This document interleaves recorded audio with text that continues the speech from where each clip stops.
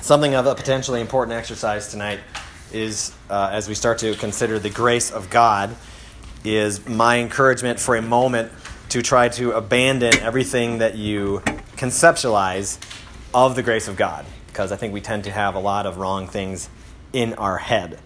And so, rather than that, try and start with me to rejoice in the two things, at least, that we've been going over the last couple of weeks. Rejoice in the great justice and wrath of God that I taught about last week. God is good. He is just, and he punishes sin, and consequently he feels strongly about it. It isn't a dry, emotionless thing for the Lord. He is full of wrath. The week before that was about his holiness. That was from Sproul, an aspect of that anyways, the idea of God being wholly other. Holy, holy, holy is the Lord. He is different than us. And Sproul's example of that was being more or less terrified to be in the presence of someone so different and so holy than us. It's a frightful thing to fall into the hands of the living God. And so God is good, which means in part he is just and angry. And if he is just, he judges rightly regarding our sin with fury. Just consider this as lead up into thinking about the grace of God. He will punish all evildoers. He will leave no injustice in the universe. So specifically what I'm encouraging you to do is to consider and praise God for these truths that I'm rehearsing from the last couple of weeks. He will leave no injustice in the universe. There will be no stone unturned, morally speaking, no lie or evil action left unaccounted for. Do not seek vengeance, for vengeance is mine, declares the Lord, right? In that passage, he doesn't just say, don't seek revenge, because that's bad. That's not what he's saying. He's saying, don't you seek vengeance. The Lord has perfect vengeance, because he's perfectly just, and that is good, and we should praise him for it. Praise God for his holiness and justice and wrath. If you knew nothing about God's grace, you ought to exult in his justice. At least I would say this in the abstract. At least in the abstract, as a principle, because God is God. It's good that he's just. It's good that he's furiously angry over sin because he's God. But it's obviously hard to do that in the abstract because there is no true abstract for us in this regard, since in that scenario we stand condemned under his justice, right? As sinners, we stand condemned, and God is furiously angry if you're not in Jesus. So praising him for that justice is, let's say, the least difficult, maybe impossible.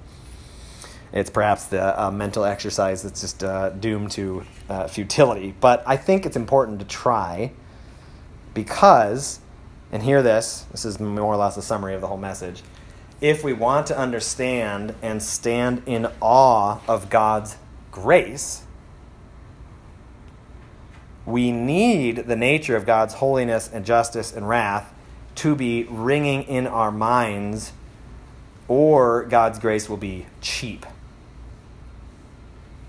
And I think there's a lot of cheap grace being taught and believed in American churches and who knows all around the world. There's a great deal of cheap grace, to put it in the negative way, because there's not much rejoicing and emphasizing and understanding God's holiness and his justice and his wrath. It's a lot of cheap grace. Cheap grace meaning, oh, that's nice. Thanks, God, right? He had grace on me. You sing a song like that and you don't really feel anything because God's basically just a good guy and he forgave me some stuff, but it's not that big a deal. And at least as far as I'm concerned, trying to do my best to communicate holiness and justice and wrath, it is a big deal. And to the degree we don't understand that, we don't understand and won't feel and love God's grace. And so here is more or less the goal. I want to feel more and taste more in my soul the greatness of God when we sing things like amazing love, how can it be that thou, my God, should die for me? That's a question in that song. Amazing love. And then the question is, he's saying amazing love, it's amazing. And specifically, how can it be that God should die for me? How can that be? That's the premise in question form of why, when you say amazing love, ought to, at the best of times, feel amazing, right? It's not just objectively true that it's amazing, but it is a experience of one's soul to stand in awe, to be amazed at that love. How can that be that he should die for me? And in that question, obviously, the questioner is more or less a demeanor, right, of exasperation. It's not a intellectual question per se, or only. How can it be you're pulling your hair out? That's not right. It doesn't make sense. That's the foundation of amazing love, or simply amazing grace, right? Amazing grace, how sweet the sound that saved a wretch like me. Amazing grace. Why is it amazing? That's what we want to feel. And I don't mean just merely in an emotional sense. I mean in a deep-rooted affections for how great God is, because when we do that, right, when you feel that way and express it to others as well, both in song as we sing together and just in words generally, it makes much of God. And so I talk a lot, anyways, a fair bit about enjoying and delighting in God, this kind of language. I'm affected by people like Piper for a long, long time now. He's been an insane influence in my life. We want to delight and enjoy God. I didn't grow up with that kind of language. It just wasn't really there, at least not much, that I recall. Earlier, in our beginning of our Attributes of God thing, I argued that the purpose of life is to know God. I think it's pretty straightforward. That's what eternal life is in John 17:4. That's the purpose of life, is to know God. Hence the motivation for doing the attributes of God. We want to know him better by his grace. We are made to know and delight in all of who God is. We are meant for that. Right? Like, if you consider and reflect on the purpose of what in the world are you doing here? What are you for exactly? And a lot of people that commit suicide, everyone arguably who commits suicide, do not know the answer to that question.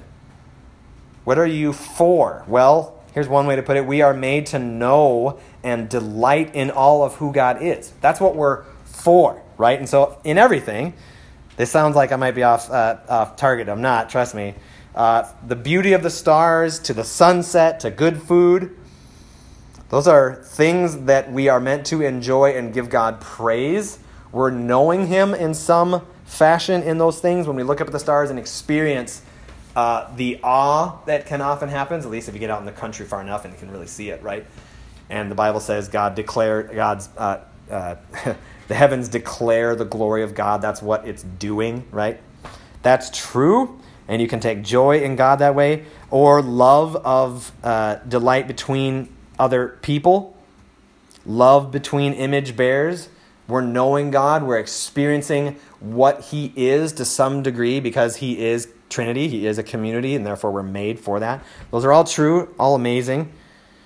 They're all aspects of knowing God. But catch this, at the absolute heart of how God has planned us to know him, the heart of it is through grace.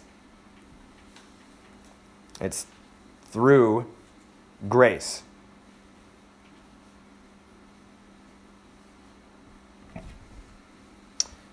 In other words, the shape that we are to know God most is in the shape of a cross.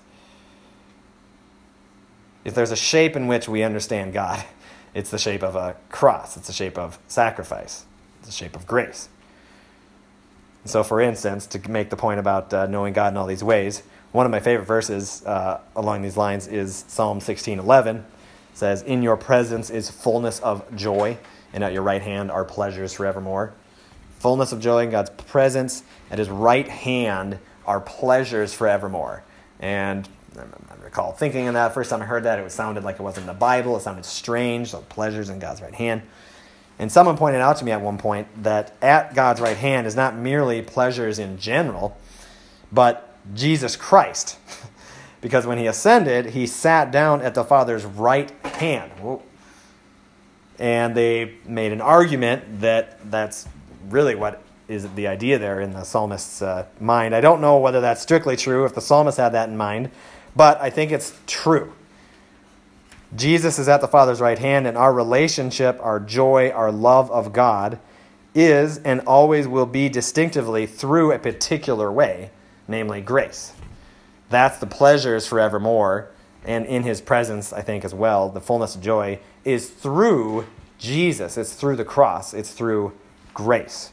It's at the absolute heart of the Christian message. And so obviously it really matters that we understand it better and better, because if we're walking around talking about people to the gospel, or just sitting in a room at night struggling with some sin or guilt or meaning in life, and we don't have a fuller grasp of these things, we won't last long. So we are made to know God distinctively through grace. So how and why does it work that way? How and why has God set it up this way that we know him through grace? We need to understand what grace is, and I did that in 3. I didn't give myself an outline, unfortunately. Number of points, what grace is, and then 3 P's at the end. What is grace? Simply put, my favorite definition, I'm going to give you some pithy definitions, and then we're going to spend like half our time just walking through some scripture. That's how it worked out. Grace is undeserved favor. Grace is undeserved favor. Favor, first of all, a few words on what favor is. You could say something like this: grace is the power of God and inclination of God's character to overflow in blessing. It's the power of God and the inclination of his character to overflow in blessing. In other words, he wants to bless. It is his very nature to do so. That's who he is. He wants something, and it is in his nature to bless. He wants to overflow in blessing. Overflowing in blessing is not something God merely chooses to do because he's in a good mood or he even decides he wants to bless. It's not something he chooses in that sense. God's grace is such that he can't help but overflow in this way. It is his inclination. It's who he is. It's what he wants. I could go on and on and on about this, but this theme is found throughout the entire Bible. I chose not to put any of this in here, but oftentimes people think the God of the Old Testament is just angry in justice and wrath, and then Jesus shows up, and all of a sudden grace is here, right? And he's all of a sudden wanting to be a nice guy. And it's not at all the way it is. Arguably, in fact, there's more about hell and wrath and fury in the New Testament than the Old, especially in any kind of eternal afterlife aspect. There's a great deal of wrath in the Old Testament, but it has to do with more temporary things a great deal of the time. So that's not the case. God is this way from all eternity past, right? Sans time, whatever you want to say. God is this way. He is an overflowing being who overflows in blessing. And so this theme is found throughout the entire Bible. The first commands in the Bible, this is one of my favorite little examples. The first commands in the Bible, some of you recognize this example, are not, quote, curious what anyone thinks that quote would be. They are not, do not eat of the tree. And then usually, I don't know, whatever, like 8, 9 times out of 10 when I ask somebody, right, what is the first thing God commanded Adam and Eve? Almost everybody says, don't eat from the tree of the knowledge of good and evil. They know something about the Genesis story because everyone has been raised around Christian stuff in this part of the world. And that's false. That's not the first command he gave. The first command he gave, among the very first commands, was you may eat of every tree. Just read another The Dragon and the Garden or something like that by N.D. Wilson the other day, and they make a fairly big deal out of this point. They have, and it's illustrated, it's a kid's book, illustrating this glorious garden depicting all the different trees and stuff, and make a point to say, God goes around and says, yes, yes, yes. The command is you may eat from every tree, right? And just pulling it out just a little bit, just imagine walking around. He doesn't finish the command. He doesn't give the prohibition for a while, let's say. He walks around with them. This one and that one. They walk around every tree. And it's hours of walking around eating this delicious fruit. And then they're like, oh, and by the way, there's one thing you can't do. You may not eat from the tree of the knowledge of good and evil. Right? From the very beginning, this is who God is. He wants to bless. He overflows in giving. That's who he is. God blesses and bestows favor. We sang about this. He is a fountain of living waters. He overflows. That's what a fountain does. It goes like that. And Jeremiah 2, Jesus, a number of other places describe God as a fountain. This is who he is. 1 Peter 5:10 says he is a God of all grace.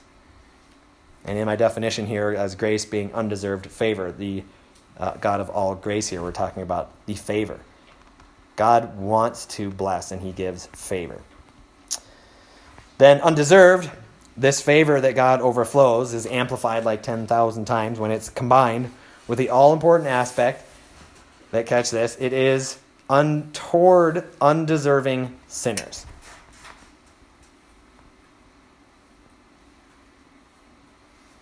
God wants to bless, and he chooses to bless. It's who he is. And it is toward undeserving of that blessing sinners.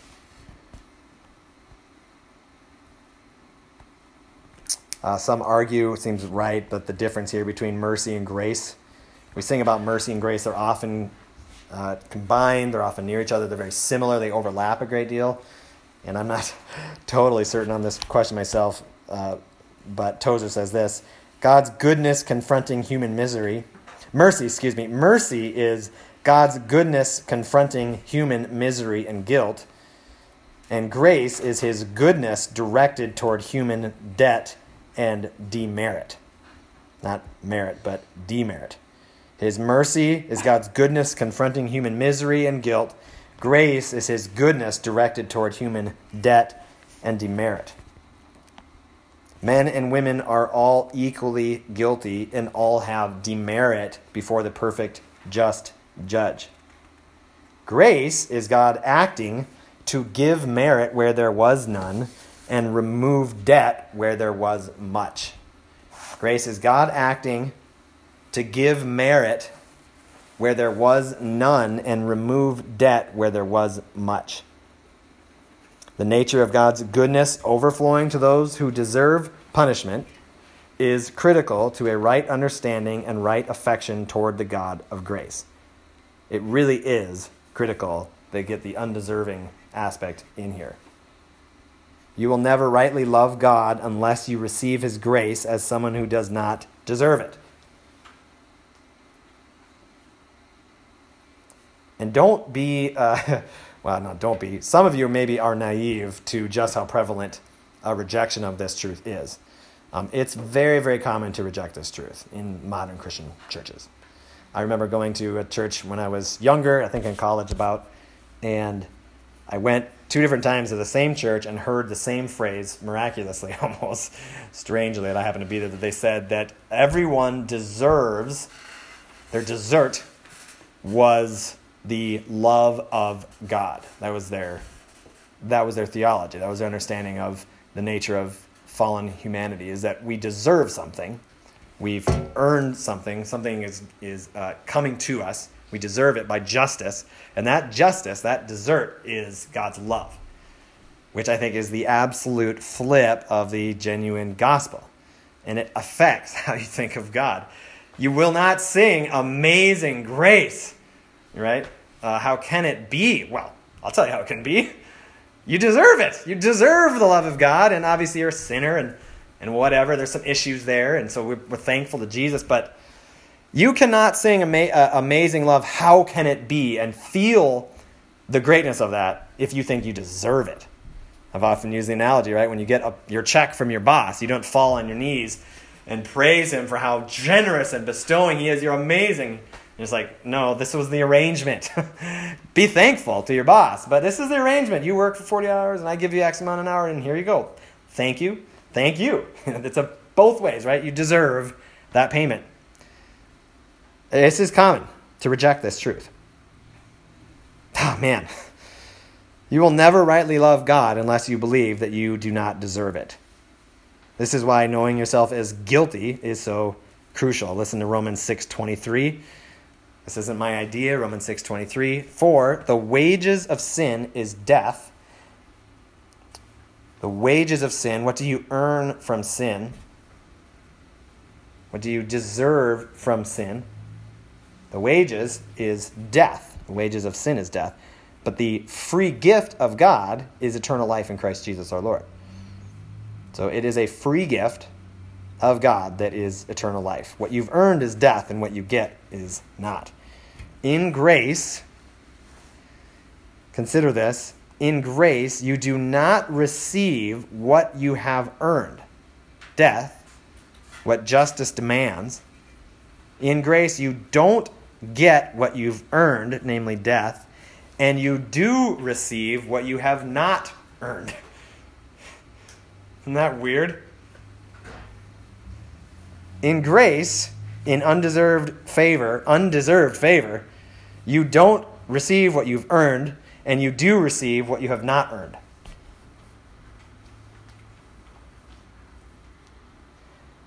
I would suggest that if that doesn't sound wrong to you, you are not paying attention in general, or you simply don't believe you have actually earned death. Maybe other reasons too. Those are the two that came to my mind. I think that sounds wrong. Getting what you don't earn and not getting what you have earned? What in the world? That sounds wrong. This is the reason, talking with Griffin earlier, this is the reason Christopher Hitchens, who was an atheist, thought that the penal substitutionary death of Jesus, what I'm just describing, Jesus dying instead of me, was wicked. He thought it was a wicked thing in the world. It was a horrible moral view of the world. And he thought that, more or less, for that reason I just said. You don't get what you have earned, and you do get what you haven't earned. Getting what you haven't earned and not receiving the just penalty for that which you have done sounds like the definition of injustice, or at least a good definition of injustice. What in the world's going on? So this is just at the heart of the cross. This is at the heart of the Christian message. And you guys know this. You've heard this. But this is the gospel in which we have to grow in our thinking and understanding and genuine belief. It's the thing, the more you believe, the more joyful you are, the more free you are. Not just generally, but also, let's say this, free to confess your sins to one another. You'll be free. The threat of death is over, and you have received grace upon grace. You received eternal life. When you believe that more, you share and confess your sin. How couldn't you? And so I do think this would be injustice if it weren't for the cross. It clearly would be. How can God just pass over sin? It would be wicked of him. Indeed, it would be if it weren't for the cross. God is both just and the justifier of the one who has faith in Jesus. So God giving us what we don't deserve and yet is just. And this is so because his only Son satisfied justice by taking the punishment for our crimes. Some people have called it the great exchange. This not getting what you do deserve and getting what you don't deserve is this great exchange that instead of the punishment and death, we get eternal life and ever-increasing joy in God's presence. This is an incredible exchange because of the cross. God's anger and his justice was satisfied. It was met. It was fulfilled in Jesus on the cross. That's the heart of the gospel. And, which is to say the same thing almost, it's the heart of our joy. Grace is. We don't deserve it.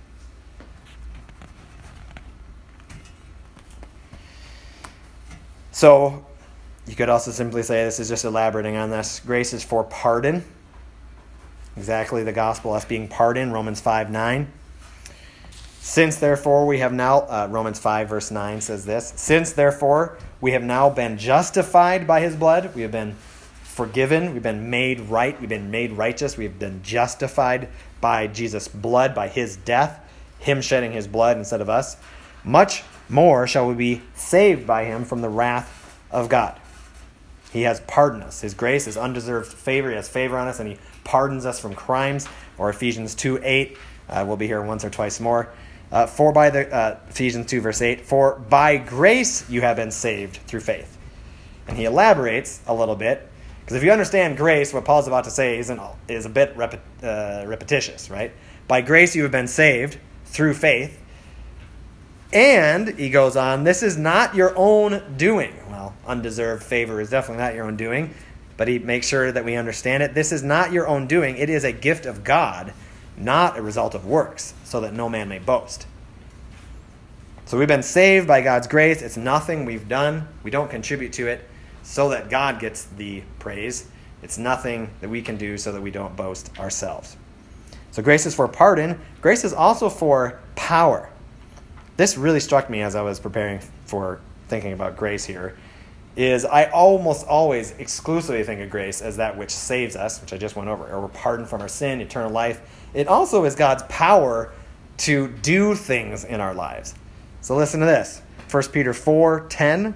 1 Peter 4:10, quote, as each has received a gift, he's talking about the gifts of the Spirit, ways God's made us. As each has received a gift, use it, the gift, to serve one another. That's the goal of the gifts that the Spirit gives us. Gloriously, we get to give of ourselves to each other as stewards of God's varied grace. Whoever speaks as one who speaks oracles of God. Whoever serves as one who serves by the strength that God supplies. He goes on later. It's power to serve, and what that service is God's grace. We're stewarding God's grace. It's God's grace who gives us the power to serve or to speak and teach or whatever. Or even more clearly, 1 Corinthians 15:10. 1 Corinthians 15:10 says this, but by the grace of God, I am what I am. Paul says this guilty persecutor of the church, but becomes a follower. By the grace of God, I am what I am. And his grace toward me was not in vain. On the contrary, I worked harder than any of the other apostles, though it was not I, but the grace of God that is with me or in me. I worked harder, but it wasn't I, but the grace of God that was in me. So it's God's grace, his undeserved favor, that is the power through which Paul works hard. And finally, again, Ephesians 2:8-10, at the end, says that we are made for good works. It's not a result of works, but we're made for good works to walk in them. And so why does this matter? It matters so that you not only give all glory to God for your salvation, but for your sanctification and your works as well. It's a much happier path to be able to give God praise for what you do. We are made to walk in the good works that God prepared in such a way that God would get glory for it. And, catch this, we wouldn't be crushed by the attempt to earn them. Because the labor, the crushing weight of trying to be a good enough person and get enough things done in life is absolutely crushing. Man, I don't know how many of you have seen this. Raise your hand if you've seen the Mormon documentary on Amazon. 3 or 4. It's really good. It goes over a ton of interesting Mormon stuff that you'll find, jaw-dropping and somewhat crazy sounding and all that stuff. But the last third of the movie is really heavily gospel. And the central problem in Mormonism and all other pursuits of righteousness in this life, all other religions, the central problem is works righteousness. They have to do and do and do and do and do and do and do. And the Christian doesn't operate that way. We aren't crushed if, in fact, you're believing that it's God's grace working in you. You've been forgiven. In fact, any good work that you do is a result of God's grace and power working in you. So it enables us to do more and more and more without thinking we're needing it. We need to get up our stuff. So, grace is for pardon, grace is for power, and then grace is for God's plan to proclaim and present. Proclamation, presentation, and his plan. God's grace is for... How did I put it on the sheet? Show me that sheet. I changed it on there. Where is that? Grace, his plan of proclamation and presentation. That's why I changed it, because that's better. God's grace is for his plan of proclamation and presentation of his grace, specifically. Grace is the ultimate point in what God is doing. So listen to these couple of verses. This is incredible. Ephesians 1, 5 through 6. In love, God predestined us for adoption to himself as sons and daughters through Jesus Christ, according to the purpose of his will, to, follow Paul's line of thought, to the praise of his glorious grace, with which he has blessed us in the beloved. So God's predestinating grace is according to the purpose of his will. And what's it doing? It is doing something. The grace that he's planned, it's to the praise of his glorious grace. That's his intention. He wants it to be proclaimed and praised, his grace. Ephesians 2, the next chapter, 5 through 9. Practically all of Ephesians 1 and 2 lends this way really easily.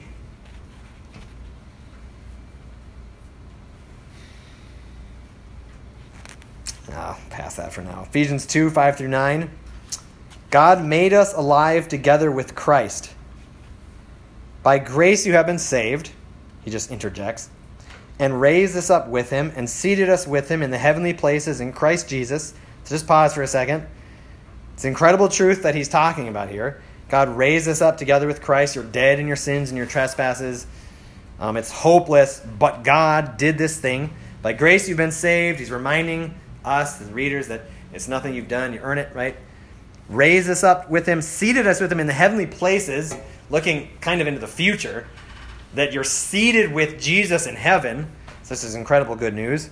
And then he goes on in verse 7, Ephesians 2, verse 7, so that, why did he do all this stuff? So that in the coming ages he might show something. He wants to present something. He wants to show something. So that in the coming ages, Ephesians 2, verse 7, he might show the immeasurable riches of his grace in kindness toward us in Christ Jesus.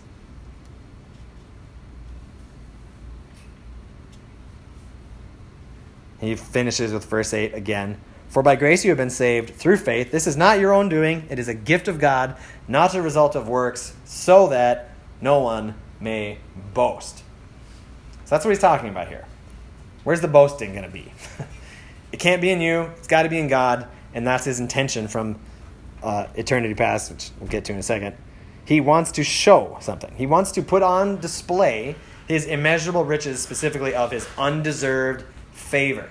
You don't deserve it. He has grace, and that's what he wants to show. That's his point. 1 Peter 4:10, 1 Peter 4, verse 10 and 11. As each has received a gift, again, verse 11 finishes it off. As each has received a gift, use it to serve one another as good stewards of God's varied grace, right? So whoever speaks is the one who speaks oracles of God. Whoever serves is the one who serves by the strength that God supplies. Why? In order that in everything God may be glorified through Jesus Christ. That's why. That's why you're supposed to do it in that particular way. That's why we're supposed to speak in a certain way and serve in a certain way in his strength, in his grace. It's his varied grace. And 11b says, this is the reason. In order, for the purpose that in everything God may be glorified. To him belong glory and dominion forever and ever. Amen. This is God's plan, is to proclaim and show he is great and he is gracious. And it has been his plan, finally. It has always been his plan. As I mentioned earlier, grace was not invented at the cross. It was God's plan all along. In one sense, obviously, the crucifixion of Jesus took place around 2,000 years ago. Right? Jesus was crucified. God's grace was put on display. But theologically, the crucifixion happened since before the foundation of the world. Listen to this. Theologically, it happened before the foundation of the world. Revelation 13, 7 and 8. Revelation 13, 7 and 8 says this. Also, the beast was allowed to make war on the saints and to conquer them. And authority was given the beast over every tribe and people and language and nation. And all who dwell on the earth will worship it, the beast. Everyone whose name has not been written before the foundation of the world in the book of the life of the Lamb who was slain.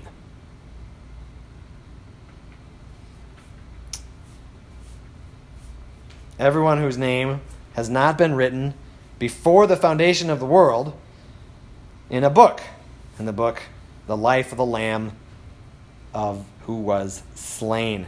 It was God's good pleasure to publish a book before the world began, and the title that the publisher chose was Life of the Lamb who was slain. God's Son dying for those who don't deserve it was written a long time ago. In other words, there was a book already, and there was everybody's name in it, who is supposed to be in it. It happened a long time ago. And he did this on purpose. This is the whole point. This is his plan to display his grace, right? The plan is the ultimate displaying of God's undeserved favor on sinners. So here's how Romans 5:8 spells it out. Familiar verse to you, Romans 5 verse 8. Really important verse. God shows his love for us in that while we were still sinners, Christ died for us. God shows his love for us in that way. Not just his love, but in this way. Christ died for sinners. You don't deserve it. You were a sinner and he died for you. You were the bad guy and he died for you, right? He laid his life down for you when you deserved the opposite of it. That is how God shows his love in Romans 5:8. And he planned that since before the foundation of the world. God planned to show his love in a particular way. Grace. Undeserved favor. That's how he shows his love, and it was the plan. It is the song being sung in John's vision in Revelation in 5:9. This is a helpful way. 5:8 and 5:8. Romans 5:8 and Revelation 5:8 gets you both of these crucial texts. Revelation 5:9 technically says this. They sang a new song. They're all gathered around the throne in John's vision, and they sang a new song, saying, quote, here's the song, "Worthy are you to take the scroll and open its seals. Because you were slain, and by your blood you ransom people for God from every tribe and language and people and nation." So the reason that they give in their song, the song around the throne, the reason that they give for the Lamb being worthy to open it, he's worthy of it, he's earned it, right? He's worthy, is because he was slaughtered. That's what they're singing about.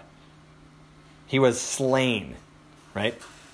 And it's, whoever preached this, when I first heard it originally, it's like, imagine the lamb up on the killing stone, and someone took a knife and cut it all the way, and blood spilled out. It's a very grotesque image, or at least if you weren't raised on a farm, it was anyways, but it's a very bloody image, right? Death. That's the reason he's worthy. Not because he's God or because he's sinless, specifically because he died for other people.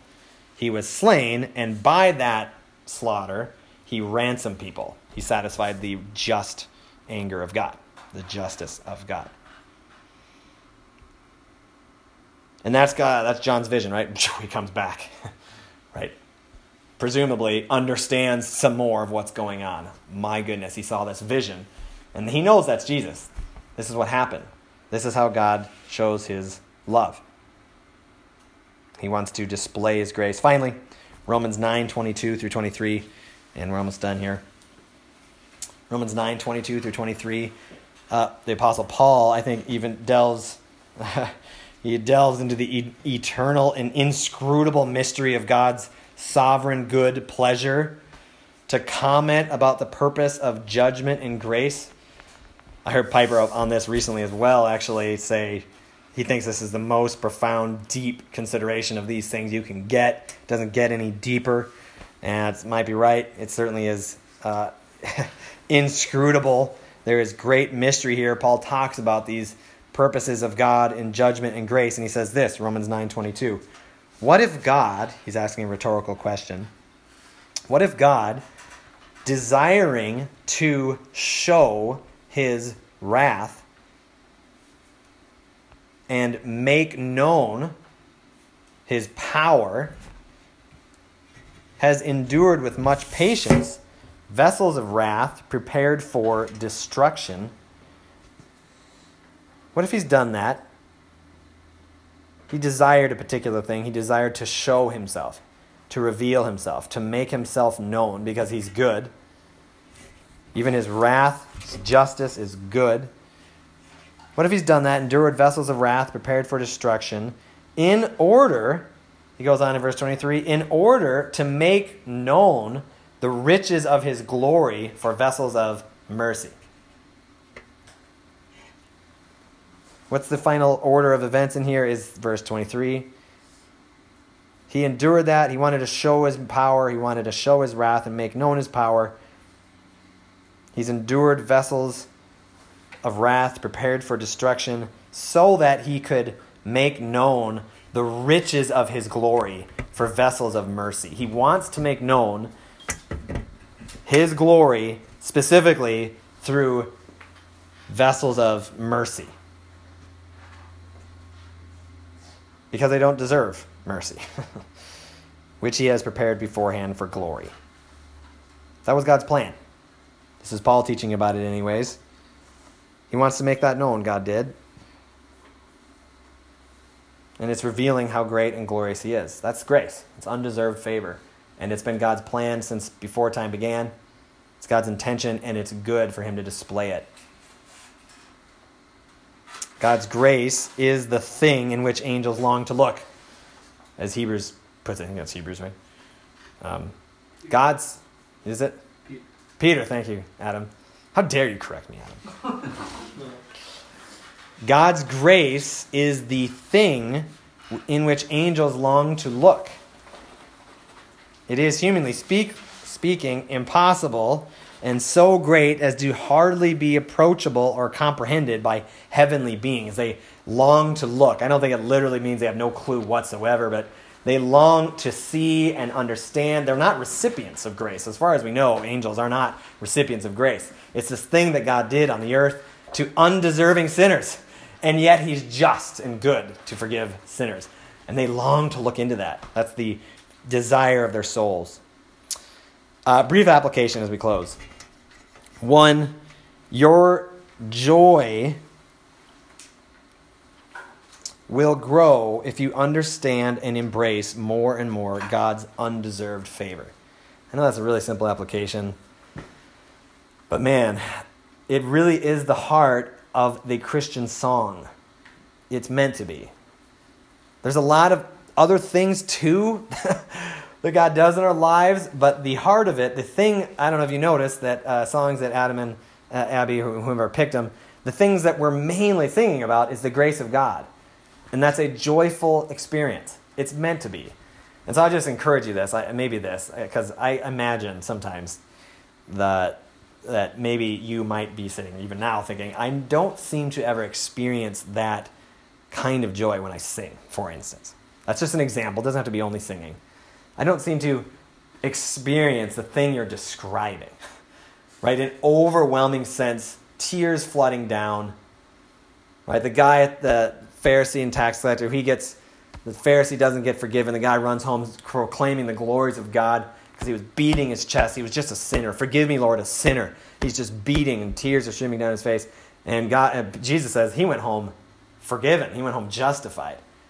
And the joy, right, that overflows with that. The center of the Christian faith is that. It's joy over forgiveness of sins that you don't deserve. It's incredible. So your joy will grow if you understand and seek to understand and embrace it more and more. It's a glorious thing. It's a wonderful thing. I can't commend it enough. Consequently, as I mentioned earlier, this is a sub-point under this application, is confess your sins to one another that you might find healing. Because it isn't all sunshines and puppy dogs and joy and never sorrow. Actually confessing sins and repenting of sins is very, very hard and painful because we have to die to who we want other people to think of us as and who we want to think of ourselves as. And that's a painful thing, having things die in you, but it's worth it. And so confess your sins. And then secondly, lastly, your compassion and love for others will grow. And you'll leave behind anger and bitterness and judgmentalism and self-righteousness, gossip and slander, lust. Starting to go more inward there. Your compassion and love for others will grow. As God in Christ has forgiven you, so you must forgive, he says. So the point is to say, and this is how the gospel logic always works, to the degree that you believe what I just all said, that you don't deserve it and you've been given infinitely the opposite, it makes everything that anyone ever does to you look like nothing, look like piddly sins, even the big ones in comparison. It has to work that way. And I tell you this, unless that continues that way, you believe it, you won't really love others well. You won't really grow in your compassion and love and patience for others because there's still self-righteousness. So man, the gospel produces a community that's forgiving and patient and loving, and it's a wonderful, wonderful gift, but you have to believe the gospel for that to really happen. Let me say a word of prayer and then give you a moment to consider some questions here.